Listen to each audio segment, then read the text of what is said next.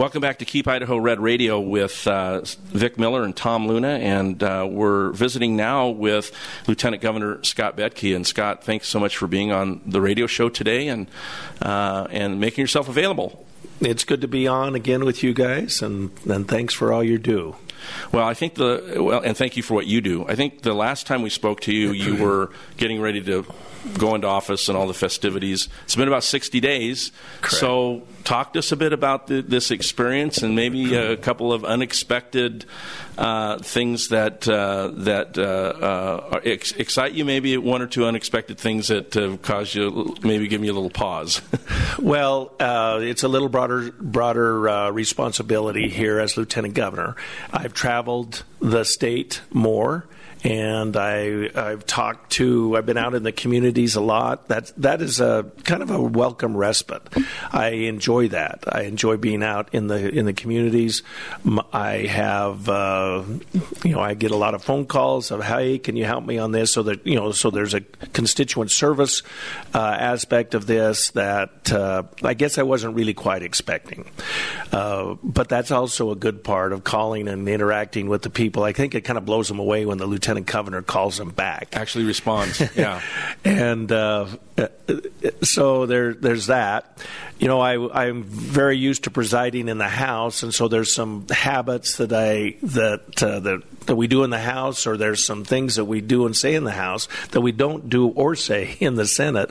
And so my colleagues upstairs have made a little bit of fun, but I'm a pretty quick study, and I'm starting to get the dialogue and the proper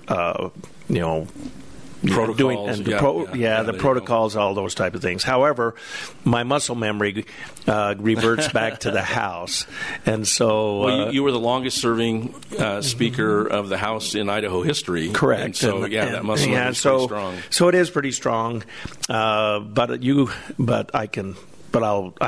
getting way better at it now. Let's just put it that way. So that working well with the governor and his administration. We have divided responsibilities, who's going where, when.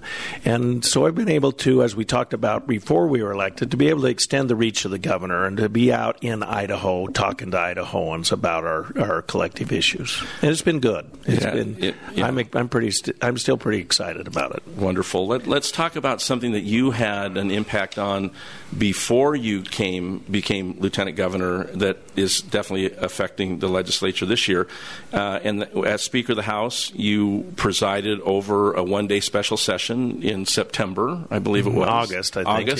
Yeah. And some big decisions were made. About $1 billion was committed for some tax relief, some tax refunds, and then a lot of money for education. Now, a lot of the decisions on the specifics of those dollars are being decided. You're seeing bills that are starting in the Senate, some are starting in the House. But talk about that special session and how it's playing out here in the way of legislation. Well, I think that it was a very timely special session in August, and as you said, we cut people's taxes, sent rebates out, but we also recommitted to education, and. But we didn't want to get too far out ahead of the new legislature. The old legislature didn't want to get out ahead of the new legislature, and the governor, to his credit, didn't want to get overly prescriptive on how that money was going to be spent. It basically was a placeholder for $410 million, but a chunk of that, $80 million to be specific, was earmarked to go into helping Idaho kids get Idaho jobs, an in-demand career fund, if you will. And so you've seen that introduced, and it's made it off the House floor. It's sitting on the Senate committee now. There's been some issues, not serious issues, but there's been things that people have brought up. I want to tighten this. I want a better explanation for that.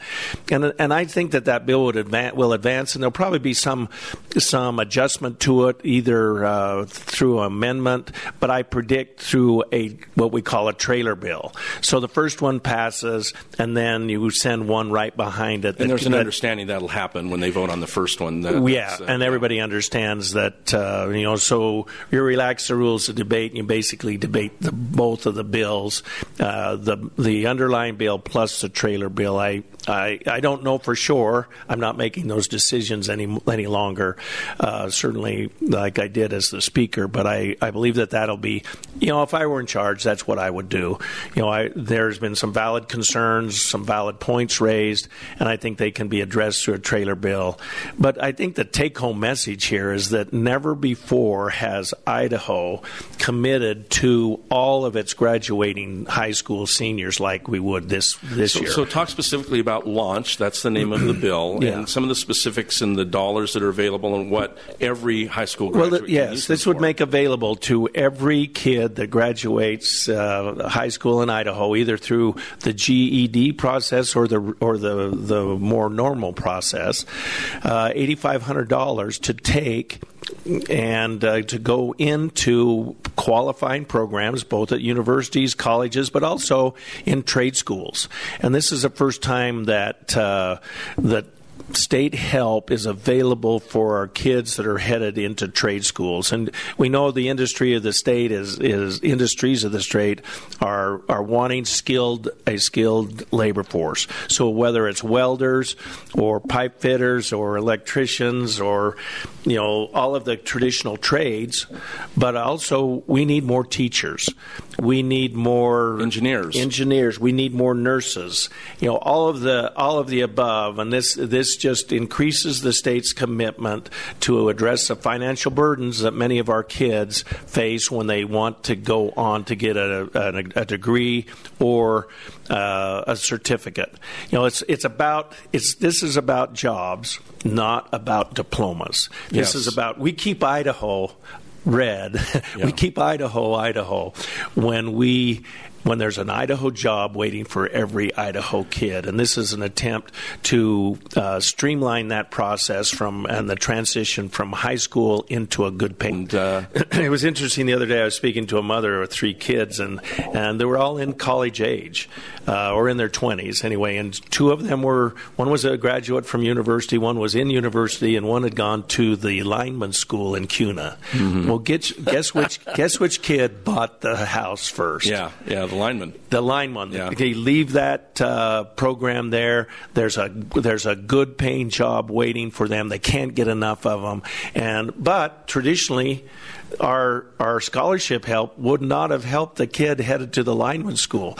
This program does, and I think that's what everybody's pretty excited about. This gets kids through trade programs or the traditional colleges and universities, and it opens up the possibilities for every Idaho kid. So launch made it through the House. It was a close vote, and now it's on the Senate side. What are some of the changes that you anticipate? Well, I think some of the feedback that's going to drive the changes. I think that people want to, they want a return and report mechanism in there back to the legislature. What programs qualify? Give us the list. Who chooses those programs? Yeah, but then the whole process. The Workforce Development Council has a process for programs to get on the list. People weren't really. They weren't familiar with that, so much of the debate, much of the things we've been talking about now is getting people familiar with the process. We have a good process. We've got good people on that council, and anyway, we're pretty optimistic about this success. I think it'll be a game changer. Yeah. So I think in the House it did not receive a majority of Republican support. I think it needed the Democrat votes to kind of carry the day. What did you hear back from contingent, and how do you think if you brought that bill back, as you had talked about trailer bills and things like that, what would you do to it to maybe increase support? Well, we would tighten the oversight. I think that the legislature legislature wants to be directly involved and see what programs we're funding and where they are and the criteria for becoming a qualifying program. I think that they want to, if they want to tighten up the money. If the program doesn't cost $8,500, for example, a truck driving school to get your CDL and to be an over-the-road trucker, well, the tuition for that is approximately $5,000. Well, they're not comfortable with the state paying all of the $5,000, so it puts some restrictions on the percent of the tuition that they would pay. However, there are some programs out there that cost more than the $8,500, and so it would be a step in that direction. It doesn't displace the advanced opportunities programs that we have, but it does roll the opportunity scholarships back into this program again, but if you're headed to a four-year university, you're able to still qualify. I think that there was an ask of what does this cover? Can it cover books? Because it covered obviously tuition, but what about room and board? And it was thought that room and board was a step too far. So I think this will bring that back. I haven't seen any of the drafts at this point. I certainly don't have them before me, but those are the discussion general items. Thoughts. Yeah, the general concept I think is pretty well accepted. Some would like to see, if you're in an area of the state that doesn't have a good career technical program at your high school, then you would like to see money for the career technical at the high school before we fund grants to career technical, post K-12 programs.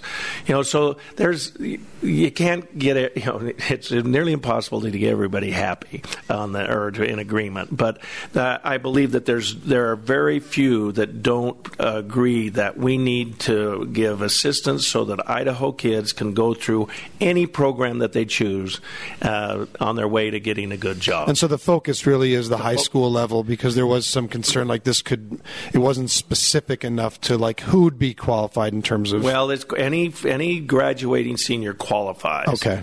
But there was concern that why are we doing it post high school when we could do it in high school? And that's just a recognition that some high schools do not have career technical programs that are up to snuff. Gotcha. So we have 1 minute left. General thoughts about the state of the economy, tax receipts. Are we on a good track there? Yeah, we are. The state is still performing very well economically. I think we hit the January numbers, the January predictions. I think year to date that puts us about 1% above where we thought we would be, which is pretty close for government work. And so the Idaho is well positioned. I mean, I think everyone expects some type of slowdown, but we have been doing all of the good government things in the state here. We put money in our savings accounts. We're going to set a pretty frugal budget again. We're going to make investments back into our roads, bridges, our infrastructure, our water infrastructure. But we're also making a major investment back into our education system, and that will pay dividends down the road. Again, our mantra is to have an Idaho job waiting for every Idaho kid. And with that, we're going to wrap it up with Lieutenant Governor Scott Bedke. Thanks for being a guest here on Keep Idaho Red Radio. It's good to see you two this morning, and you're always welcome. All right. Folks, we'll be right back.